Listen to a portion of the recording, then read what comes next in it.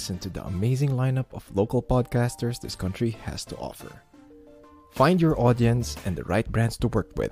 Podmetrics, your one-stop shop for podcast analytics, and it's absolutely free. Just create an account and put in the code Coach Franco Says upon sign up. So I'll repeat it, Coach Franco Says. It's that easy. Enjoy the features. Thank me later. But wait.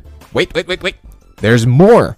Podmetrics has teamed up with Lazada to make your shopping for gear a lot easier and safer. There are links in the comment section, what I use to make content, and you can support this channel by purchasing those items with the links. Hey, let's go. 3, 2, 1. What's up, everybody? Yeah. Your Titos of Fighting are back. I am again joined by the wonderful men of Destroy MNL, Carl De Mesa and JC Reyes, and we are here to update you with what happened in the world of fighting. So first off, I really hope that this episode will help you manage your fighters.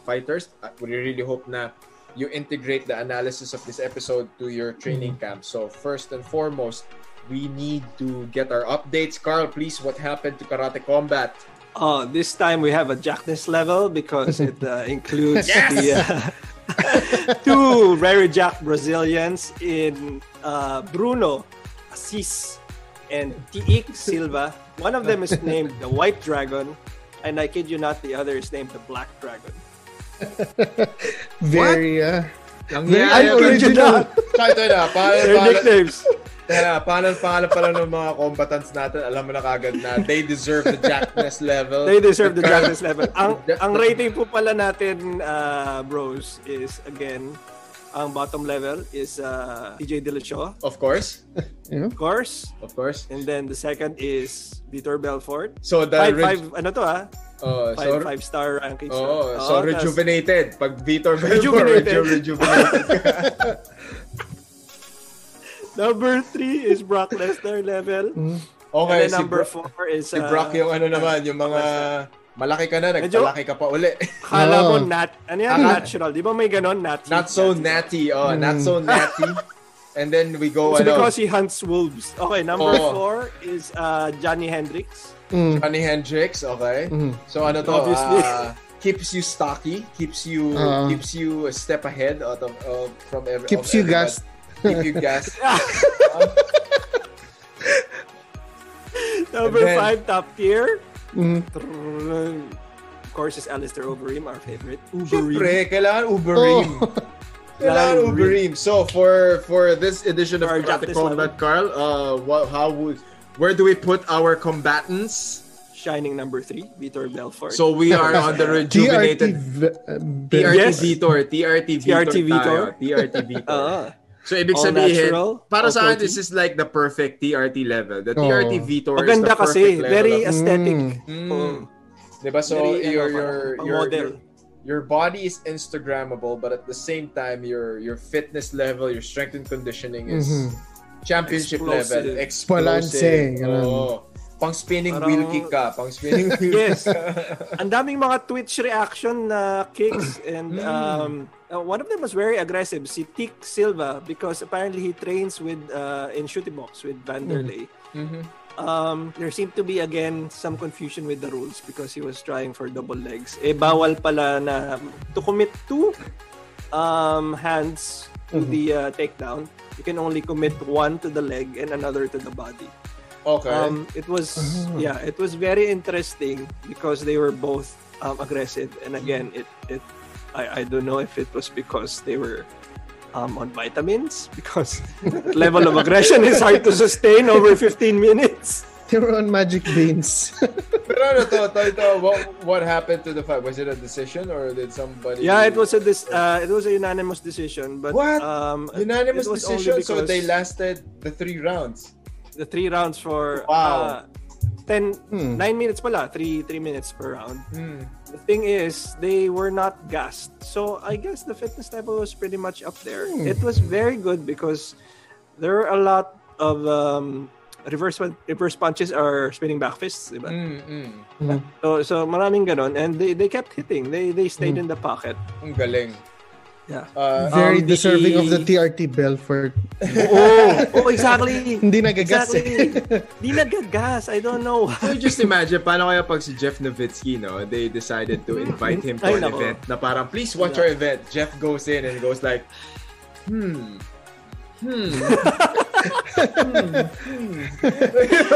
Golden Stitch is gonna have a field day. Diba?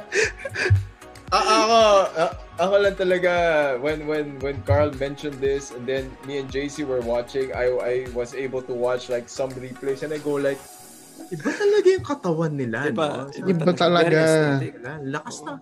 Tsaka talagang gayot, tuyo, gayot. Gayot. Yeah. And then they're strong. They are really strong. They're able to perform at a certain level. Kahit naman sabihin mo na 3 minutes per round lang. If they keep going at it for 3-minute rounds, that's a testament to either their training or their supplementation.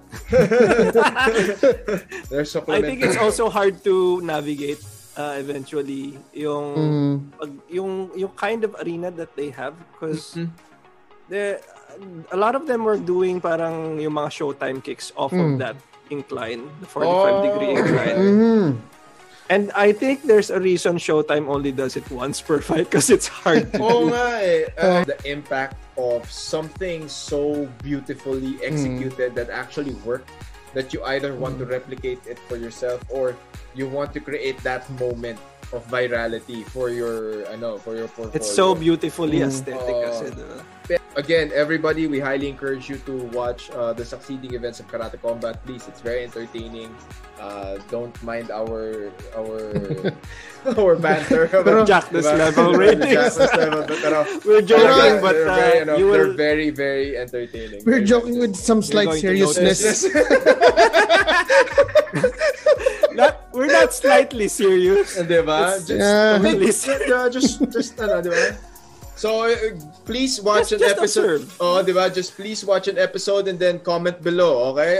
You go Dillashaw, Vitor, ano ba yan?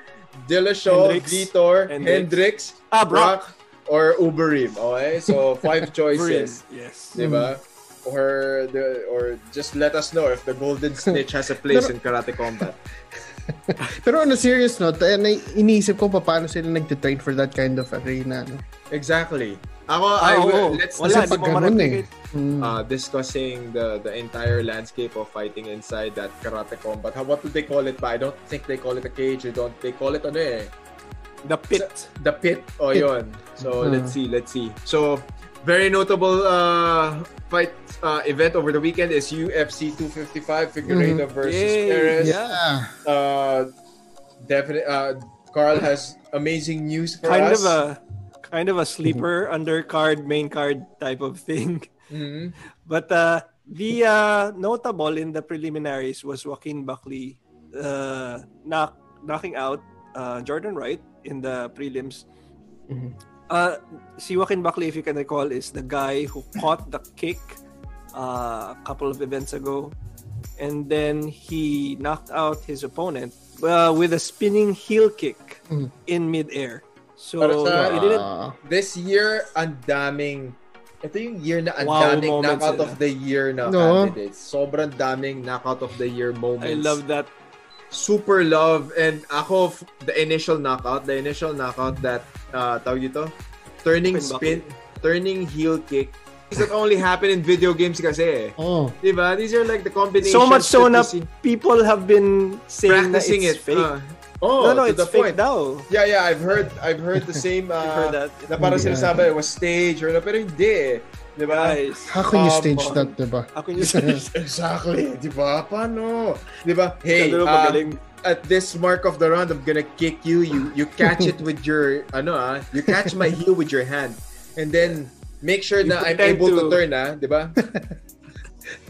Make sure that I roll your eyes. Diba? Make sure that I can turn so that I can spinning heel kick the shit out of you. So, I mean, again, these are the things that can only happen that used to be that are only capable in video games before. Movies, but now we see the level of MMA and I keep forgetting the fucker's name. Si Buckley lang alam ko eh. Joaquin Buckley ba? Joaquin Yeah, Buckley. Joaquin Yeah, Buckley. so Joaquin Buckley is definitely Mr. Prelims guy. And now, apparently, he knocked another guy out ng 18 seconds into the second round. So, definitely a guy to watch. That is one monstrous prospect. Like JC's boy, Hamzat. Yeah. Kamzat. We're gonna get into Kamzat. May sked na. Oh, we're gonna go to Ganda. Kamzat later on. So again, TKO victory in the second round, and then we're gonna go to the main card. Very good. I like the co-main event. Si Valentina Shevchenko versus Maya. Jennifer Maya. Jennifer Maya took her 5 rounds, and I didn't think it would last that long. exactly. I agree. Maybe Valentina took her time. I don't know. Well, sabi niya injured daw siya, di ba? Pwede, yeah. She probably, damage, no? I've heard that she got injured during camp. It's probably one of those minor injuries. Ito rin naman a lot of MMA fighters get into fights injured. They're not injured. Rarely do you see 100%. A fighter who's 100%. And then she's coming off an MCL injury. So definitely cage rust, therapy, rehab, the surgery, the recovery time definitely got some miles out of her, and then it took its toll on her, syempre. Pero I've always seen Valentina as someone so dominating in the 125 position. Parang she probably needs to go up na. I don't know. Wala na siya laban. I think she challenge Amanda. Balak niya, balak nga daw niya, 'di ba? She plans to challenge Amanda for the 135 belt. Pero I mean, at 125, she's just dominating. I don't see anybody beating her. And then here comes Jennifer Maya taking her 5 rounds.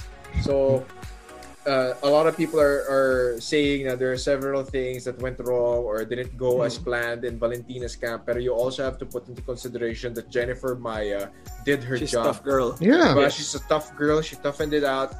I actually gave the first round to Jennifer Maya. She took. I did. Ano siya? Takedown siya, di ba? She took Valentina down. She brought her into unfamiliar territory, and I think rounds 2 to 5 were wake-up call rounds for Valentina. Na okay, now this girl is no pushover. I have to step up my game. I have to go back to being the bullet and keep. Yun na, kasi by the second round onwards, her striking improved. The striking was better. It was more crisp.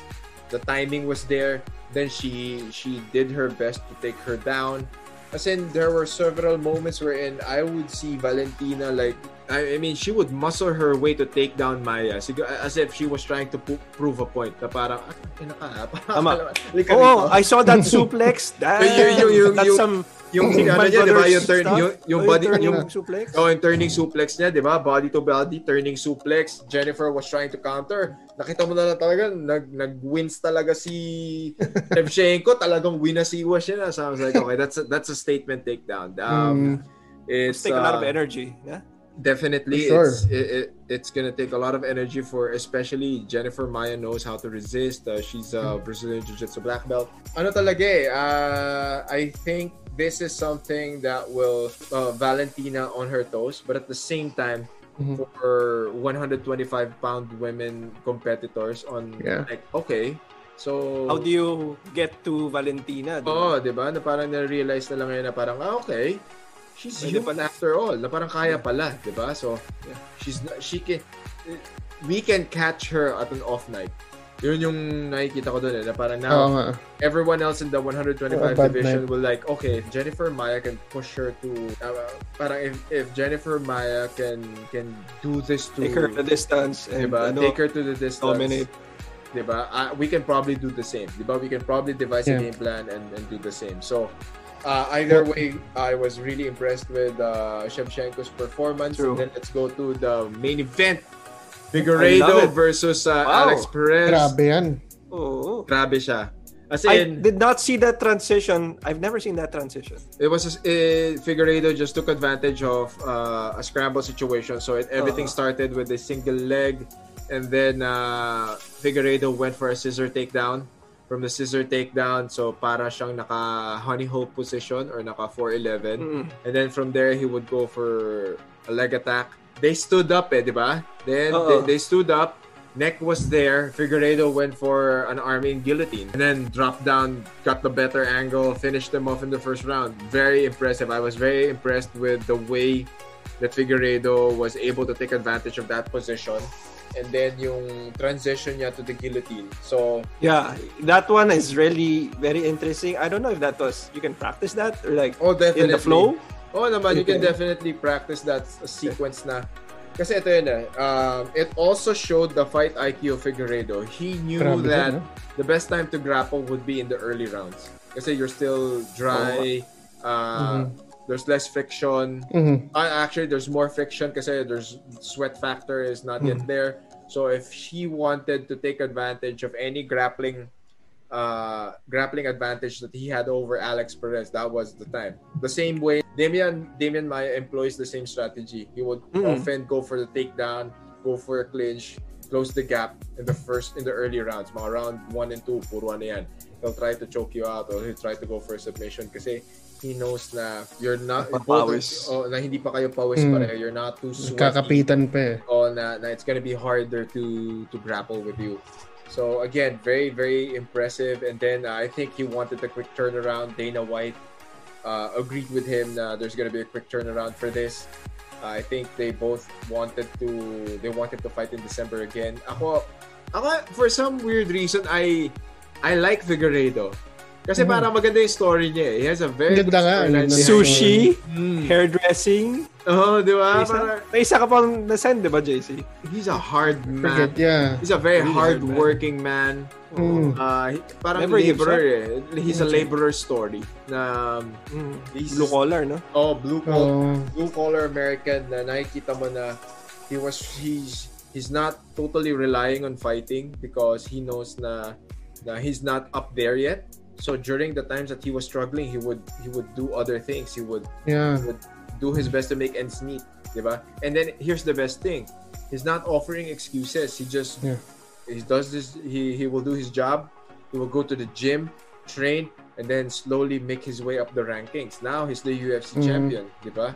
A lot of this division is a very interesting division kasi now there are so many ang daming prospects in that division. I'm so glad it wasn't scrapped because it was on the verge of being erased diba? After Mighty Mouse. I think a lot of there was a very good analysis by Rashad Evans. Nga ba? Yeah, he said in an interview na Figueiredo brought that level of strength in the division. Kasi Mighty Mouse was using his athleticism, his fight IQ, his cage smarts. Si Figueiredo kasi he's able to produce power shots when he kicks, when he punches, and then the other people from that division, especially the ones that we watch, diba? Sila Kai Kara, sila Royval. These people hit you with bad intentions now you can actually hear the kicks, you can hear the punches. I think that will resonate with the market and the audience, so it's gonna bring more attention to the division kasi that's something na marketable na sila ngayon. It's slowly becoming a marketable. People know that they're actually fighting because you can actually hear the slaps, you can actually hear the punches, you can actually hear the kicks. Tapos there's parang alam mo talaga merong animalistic struggle versus I mean, no offense to Mighty Mouse, of course, one of the GOATs, pero he was just too smart for everybody. Parang walang competition na He was just makes it so easy, man. He made it really easy. I mean, the only guy to armbar? The only guy that probably posed danger kay Demetrius was Benavides na or and the way si Figueiredo demolished Benavides was very impressive. Very impressive. So now it's a matter of so Mighty Mouse is definitely out of the picture because he's now in 1FC. Is Triple C gonna come back? Diba? So diba? I would love to see that. Diba? Grabe yan, mag-sign si Triple C sa one, Diba? Triple C's gonna And then speaking of JC's boy, Khamzat Shamab. Shamab is slated to fight sino nga ba yung Leon Edwards. Leon Edwards. The British guy. Also a December very good striker. December. I am very interested. December 20. I'm very interested on how Shamov is going to react to the striking of Leon Edwards. Leon Edwards is a very high level. It's a high level striker, and not only is he's high level in the sense that he has the skill sets, but at the same time, his fight IQ is there. So we'll see how Khamzat will adjust to someone who is at the level of Leon Edwards. If he is able to number 3 guy ito. So if he's able to beat Leon Edwards, then a title contention is definitely in the works. Tsaka, ano siya eh, there's this level of hype building up. May hype na siya eh. Created by some propaganda. Wala, he created it on his own. It was natural. So ako, very excited about this. I really hope na our next discussion is something that we hope will benefit coaches, fighters, trainers, and whoever is going to join combat sports. This is the magic and the mystery behind Paul Felder. The announcer. Diba? Paul Felder is Announcer/fighter. Ito yun na, I thought he already retired. Actually, Diba? He was crying the last time he fought, and he said like, my 4-year-old misses me too much when I'm doing this, so I'm gone. Diba? Parang it's respect. Diba? You don't know if he's just gonna do commentary and then all of a sudden takes a five-day notice fight against Rafael Dos Anjos and then almost won. Yun almost won. This is not a good fight. Diba? This is not the first time Paul Felder did this. He is the guy. If they have if the UFC is in need of someone to be in the lightweight division, diba? Paul kind Felder of like the there. New cowboy. Medyo. Diba? He has the cowboy syndrome. So if you need X number of days notice, Paul Felder is there. You need someone to call the fight. You need someone to call the fight. You need someone to fight. Diba? Dapat employee of the year na yan si Paul Felder. For me, I guess that's why they gave him a multi-fight deal ulit. Ayun, diba? Tsaka dapat just to fight na. Diba? Tsaka dapat may ano na yan. Dapat may performance bonus na yan all the time. Or meron na yan. He should have one of those incentives na he needs a race. Diba? Thank you for saving our ass most of the time. He rescued that event. It could only happen with several reasons. Number one, Paul Felder is very active in the gym, even during his off-season. Never stops training. This is something that I really hope Philippine MMA community people will adhere to. You should train even without scheduled fights. If you want to be a professional MMA fighter, you should keep training even during off-season, even without a fight contract, even without a fight ever, diba? As long as there are no events, this is the perfect time to actually improve yourself because wala ka namang ginagawa. You have all the time in the world to drill all the possible striking combinations that you want to drill and train. You can improve your boxing. You can improve. Everything happens during the off season. Of course, you can eat whatever you want. You can enjoy life. You can enjoy all the good stuff that you don't normally enjoy during camp. But the off season is the best. Is the best time to build technical proficiency. So this is the best time to improve your striking. The best time to improve your grappling. This is the best time to improve your wrestling. This is.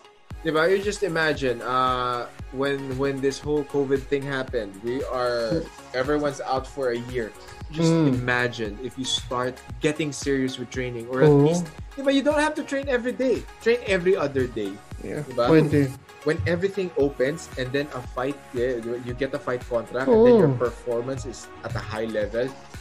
Diba? It could only mean good things for your career. So now, lockdown or no lockdown, this is something that I'm very preachy about, especially in the MMA community. Na even during off season, you should train, because I know of a lot of MMA fighters in our country na they only train during fight ka. May laban. Yeah. Oo. May laban. Yun na yun. Which is Diba? not good. May laban ka ba? Wala eh. Hindi ako mag-diet. Hindi ako magte-training. Which is Diba? weird kasi people drop out all the time. Napaka-in-demand ng mga Diba? substitute fighters. So make Paul Felder your role model. Be that guy na, Yes. diba? Kasi ito rin yun eh. We also see messages all in the Facebook groups na, hey, fighter X, diba? So and so fighter backed out. We need a replacement. Paano kung ikaw yun?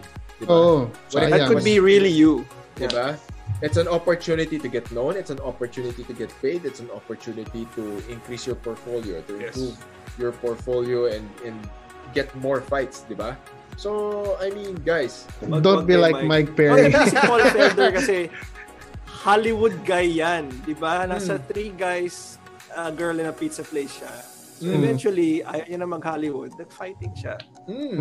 Exactly. So and he has more success now. So now, guys, if you agree with the Titos of Fighting, put down on the comment section, I will be Paul Felder. Diba? Or, let's go Paul Felder. Okay? So please, Hashtag be like Paul. Diba? Hashtag be like Paul. So if you agree, when everything opens up, diba? Everybody will start, diba? Will start to regain traction again. There will be events again. We don't know any whatever restrictions they may have, pero when events start rolling and when combat sports start happening, they're going to be in need of fighters. So are you going to be the fighter that's out of shape? Yung wala nung nag-lockdown, tumanga lang kayo, di ba? Or are you going to be the guy na nag-prepare, na nag-improve nung off-season, nung nag-improve nung walang laban, tapos nung kinailangan ng fighter, ikaw yung preparado, inupaka mo yung kalaban mo ngayon. I think it's such a good advocacy yung ganyan, coach. Kasi we should normalize that basic level. Training. Kaya may laban, kaya wala. Kasi ganyan yung improvement ng top level eh. I think yung parang mindset ng mga nagba-bodybuilding na casual or not, na araw-araw nag-workout eh. Dapat ganun din yung mindset if you're a fighter. Kung di man araw-araw, at least 3 times a week maybe, pwede. That's true. Diba? Golden age ng MMA na guys. Everybody needs replacements. Sino ba? You know that. Diba? Bakit ba ang taas ng cardio at ang conditioning ng Lakay Wushu team? Kasi they train at least every day or every other day. Yung our 3 favorite fighters who are part of Marok Force Gym in Thailand, Denise, Drex, and Fritz Biragdan. If you check their social media, they eat whatever they want. I mean, pero they train every day. Pero you see them training every day. So again, off season is the best season to get better. Like, be like Paul Felder. On the other hand, do not be like Mike Perry. Yeah. Mike Perry went on this Twitter rant about not being able to make it. We don't know if it's for show. Ang haba ng rant niya, my God. Hindi ko alam if it's a PR stunt, if it's for clout. Diba? Pero I guess he's gone nuts. Yung tawag dito, feeling ko, personality na Mike Perry yan eh. He likes to create a certain persona and bring attention. I think he likes the drama. He likes the drama. He likes the drama. He has a broken nose. Oh no, he missed weight. He missed weight. He missed weight. By 5 pounds. Oh shit. He cut 20 pounds. Pero this is the fight na he broke his nose, di ba? Yeah. Yun. So you missed. Very good guy. So you missed weight and then you broke your nose and then ito rin yun, if you miss weight, may multa yan. So 30%. Okay, so if you miss weight, 30% of your purse. If you miss weight, you're gonna sayang yung 30%. So number 1, it's so unprofessional of you. Number 2, it's bad for your name, it's bad for your reputation. Number 3, it's gonna be harder to recover and it's gonna be harder to cut weight again. It's so bad for your health, guys. It's really bad for your health. Now, Mike Perry's weight just wouldn't go down. Again, weight loss or weight gain, recovery, cutting weight, everything happened. All of these things are accumulation of activities. So definitely during camp, Mike Perry was probably he was probably not serious with his training, or he was serious with the training, but he was serious with his training, but he wasn't really serious with his diet. He wasn't checking what he was putting in his body, or di ba? Ito lang yun Ang daming there are so many factors. Now, very, very simple. If your weight division by at least 15 to 20 pounds and you're gonna fight in a month, diba? Day 1 pa lang dapat nag-aayos ka na ng diet mo. Day 1 pa lang dapat nag-aayos ka na ng kain mo. Another practice I see with local MMA fighters, pag fight week na, dun lang sila nagsa-start mag-cut. Which is wrong. Then, sobrang wrong nun. Pag 2 to 3 days prior to weigh-ins, that's when they start starving their bodies. They stop eating. That's how people die. Diba? This is like the 90s way of doing things. Okay? Bro science. Bro science na yun. Tsaka talaga, minsan nga hindi na bro science yun. Yung bro science nga, di ba yung mga nakikita mo sa gym na, ito, gawin mo to. Ito, inumin mo to. Ito, na lang, parang last-ditch effort na to. Ito na yung last-ditch effort na wala na tayo, kailangan na natin talagang tigayin yung tubig sa katawan mo. Your titos of fighting are giving you free advice that actually works. So please, if you're fighting within a week, within a month, day 1 pa lang dapat nag-aayos na kayo ng kain nyo, nag-aayos na kayo ng diet. Okay? So and imagine si Mike Perry had almost 2 months to prepare, tapos exactly. Ang tagal niya, hindi siya late notice. 57 days at least. Oh my God. Diba? I don't know guys if it's because wala din siyang proper camp. Di ba umalis siya dun sa Yeah. Yun din. So, these are the things that professional fighters need. You need a coach, you need a proper camp, you need training partners. Having your girlfriend as your pregnant, really, really pregnant, bloated girlfriend ain't gonna do shit. Or it's not. Sadly, it's not gonna be. It's not gonna be beneficial for your career. Okay, they're good for her. They're good support. They're good sources of motivation and inspiration. Pero still, I mean, no disrespect to the women in the world. I really believe that you're the more superior race. Pero when it comes to fighting, next up is JC. Some boxing news, please. Yeah, boxing news. Simulan natin sa dito sa Casimero news ulit. Maganda na rin. Every week there's news about him na lumalabas. I actually love the attention that he's getting. Ngayon naman medyo hindi na ganun ka bad news kasi ng mga nakaraan. He was mostly on the news for getting flack for trash talking a fellow Filipino because na-mention yung name ng fellow Filipino sa matchups dun sa gusto niyang kalabanin. Okay. Pero ngayon, there's a new name that's being brought to the table. Si Guillermo Rigondeaux, that Cuban guy. Kasi he is the WBA regular champion. WBA bantamweight regular champion. So he's next to Inoue sa WBA. And he's an overall tough guy. Magandang match up to for Casimero if this happens. I think they're targeting it baka mga March or April yata of next year. That's year. That's actually good. That's good for him. Good momentum for Casimero. Ako when JC popped this message and we wanted to discuss this, I actually if Casimero can get past Rigondeaux, then he's prepared for Inoue. Magandang test to sobra sa kanya. I am not downplaying Casimero's abilities as a boxer. It's just that Inoue is just a really, really, really good fighter. Okay? So, Rigondeaux is gonna be a good test for Casimero's boxing. Kasi Rigondeaux is a little old. He's a very skilled boxer. He's not gonna go toe-to-toe with Casimero. He's an Olympic boxer. Diba? He's an Olympic boxer. He's from Cuba. He's a Cuban. That Cuban system of fighting, the Cuban system of boxing is so beautiful to watch. So, again, this is going to test Casimero's boxing skills. It's going to test his patience. It's going to test his ring IQ. So let's see how he will adjust to someone like Rigondeaux. Na I'm very sure na again he's not going to fight in the pocket. He's going to straight up box Casimero. Yeah. He's going to work his angles. He's going to use footwork. He will make sure na Casimero will fight him the entire 12 rounds. So if Casimero is able to withstand that type of opponent, then more or less is on his way to being prepared for an Inoue fight. Kailangan lang din talaga maghanda ni Casimero dito if ever, because the only loss that Rigondeaux has incurred in his career was from Vasily Lomachenko. He was like 37 when he fought Lomachenko. And he's fast, he's talented, and so it's really, really good. Good fundamentals. So, next up is Sandman Productions na event. Sandman Promotions na event. This weekend, sa wakas, meron na naman tayong local boxing event na ang pagbabalik ni Marlon Tapales, the likes of Marlon Tapales, Eden Sonsona, Dave Apolinario, Aston Palicte, Joey Canoy, to name a few. And dito nga sa event na to, Marlon Tapales KO'd Eden Sonsona on the second round. Dave Apolinario, one of the great upcoming guys, TKO'd Bonjun Luperez in the fifth round. Si Aston Palicte TKO'd Raymark Taday in the third round. Nice. Joey Canoy TKO'd Jovab Lucas in the fourth round.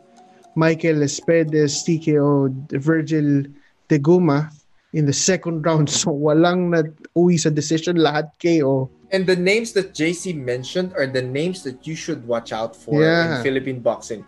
I've heard of Sonsona, I've heard of Apolinario, I've heard of course, si Palicte. I know Palicte. So, I mean, these names are no pushovers. I'm very happy that Sandman was able to create this event. On behalf of Combat Sports Weekly, mabuhay po kayo dyan sa Sandman Promotions. When you do it in the province kasi, it's perfect.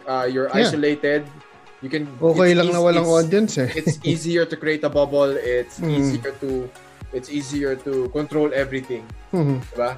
And there are no distractions for fighters. They can easily focus on the fight and the event at hand. So again, Sandman Promotions, thank you so much for doing this. It happened in General Santos City pala. So, promotions in Mindanao na medyo maingay ngayon.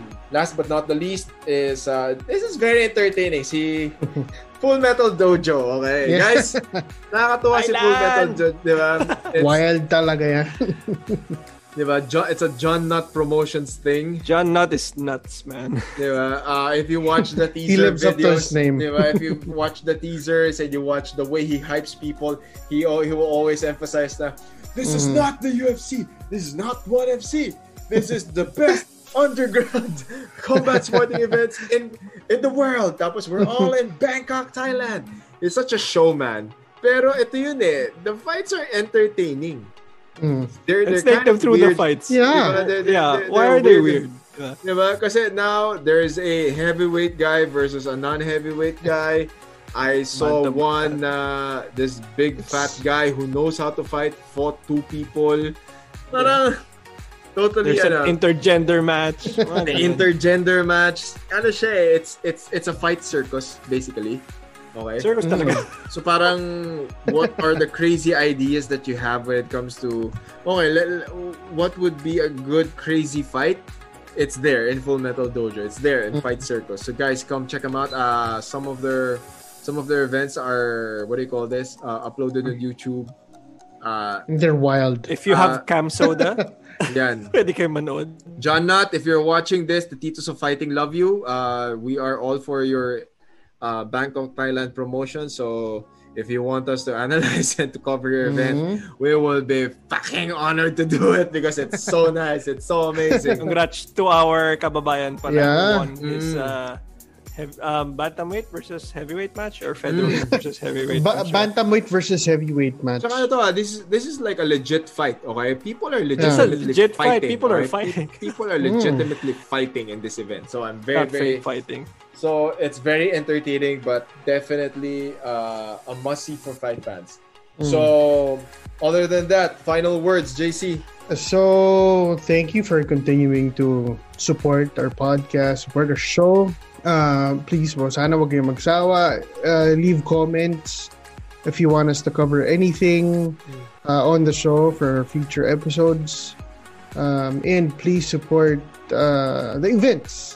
Lalo na pag bumalik na yung events natin, please, wag lang puro hingi-hingi ticket and stuff like that. Pili din kayo, nood kayo ng live, please. Dapat. Kailangan sumweldo ng mga fighters, guys. Iba yung experience watching it on TV versus watching it live. It's crazy, I tell you. Yes, I wanted to give a shout out very quickly to The Undertaker who retired this month.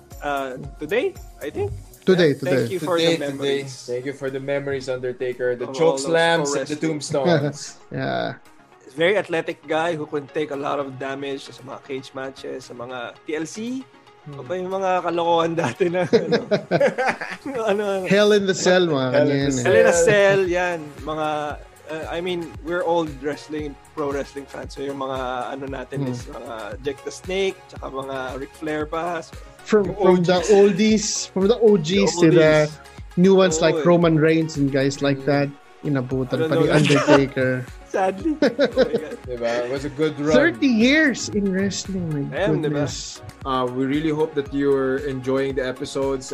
Thank you for your continued patronage. Thank you for the people who are providing us with feedback. Please make sure to subscribe to this channel. Please follow and subscribe to the channel of Destroy MNL. They have amazing content. My podcast, as Coach Franco says, we're all on YouTube, Spotify, and on Anchor. So shout out to our friends in Castigo MMA. Shout out to our friends, si Carlo Laurel. Check out his Instagram page. It's I'll Be There to Fix You. He does some really good chiropractic stuff. He did it on me. He's the Carlopractor. He's the Carlopractor. Yeah. Ang galing. I'll post sarap it yung adjustments ba? Ang sarap. I'll probably post a video tomorrow on my Instagram to show you. Grabe, ang galing. Ang galing. Talagang You feel better afterwards. I feel better. I feel more loose. And at the same time, the joints that you never knew would pop, he could would pop. Sounds scary. Parang sabi ko, I never knew na loose pala yung ganung part ng ano ko. Yung mga hindi mo ramdam na hindi pantay. Ano, yeah, so please. And then thank you to our friends in Happy Coffee PH. And then for Mertitos of Fighting, we will see you next week for another episode of Combat Sports Weekly. Bye-bye. Coach Franco says, we'd like to thank our partners for making this episode possible. Be in the moment. Have that faceless emotion. Beware the Robert face. I am Knots and Crosses. Place your orders on their Facebook and Instagram pages. Promoting community and culture, just good vibes in the local jiu-jitsu scene.